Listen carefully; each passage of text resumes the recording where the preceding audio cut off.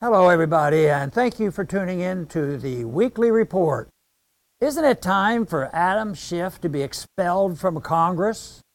With each new release of the Twitter files, we learn more and more about the deep corruption in Washington.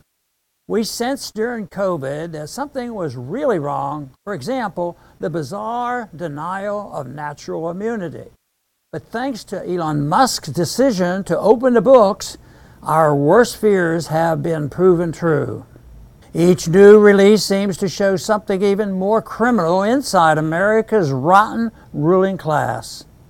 In the latest release, thanks to the excellent reporting of independent journalist Matt Taibbi, we see outgoing chair of the House Intelligence Committee, Representative Adam Schiff, Democrat of California, continuously pressuring Twitter to validate his fantasies of Russian bots manipulating U.S. politics.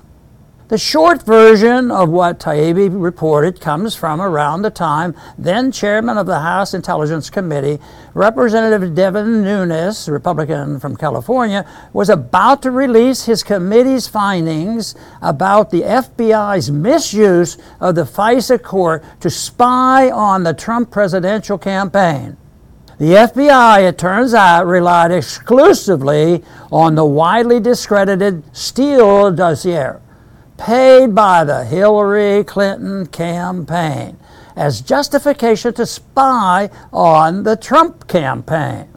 When pressure grew to release the Nunes findings, Twitter exploded with users demanding that Congress release the memo.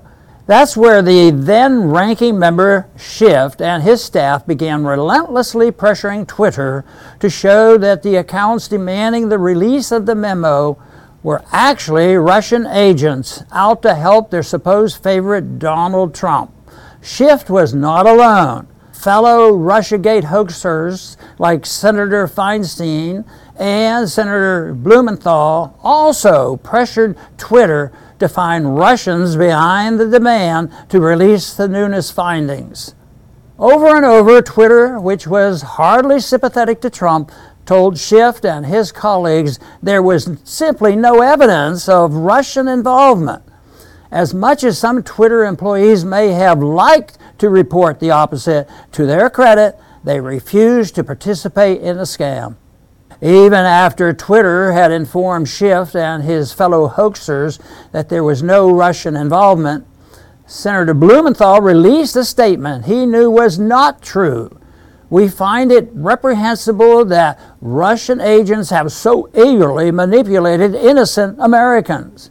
Again, this was right after he had been informed by Twitter employees, who were by and large strongly opposed to Trump, that there was no evidence to back up such a statement. We are moving closer and closer to a nuclear showdown with Russia over Ukraine. For political gain, the Democrats and plenty of Republicans have been pushing the Russiagate hoax, and in so doing have fertilized the ground for the obsessive Russia hatred prevalent in the U.S. policy today. I do not believe it is an exaggeration to say that if U.S.-Russia relations had not been poisoned by the lie of Russiagate for pure political gain, we would not be anywhere near our current state of near direct conflict with the largest nuclear power on earth, Russia. It is shocking that Schiff and his Russiagate allies would potentially sacrifice millions of dead Americans to defeat Trump and other political enemies. Let's not forget, Representative Jim Traficant was expelled from Congress for asking his staffers to wash his boat. Shouldn't there be at least equal punishment for senators and members who are lying us into World War III? Thanks for listening.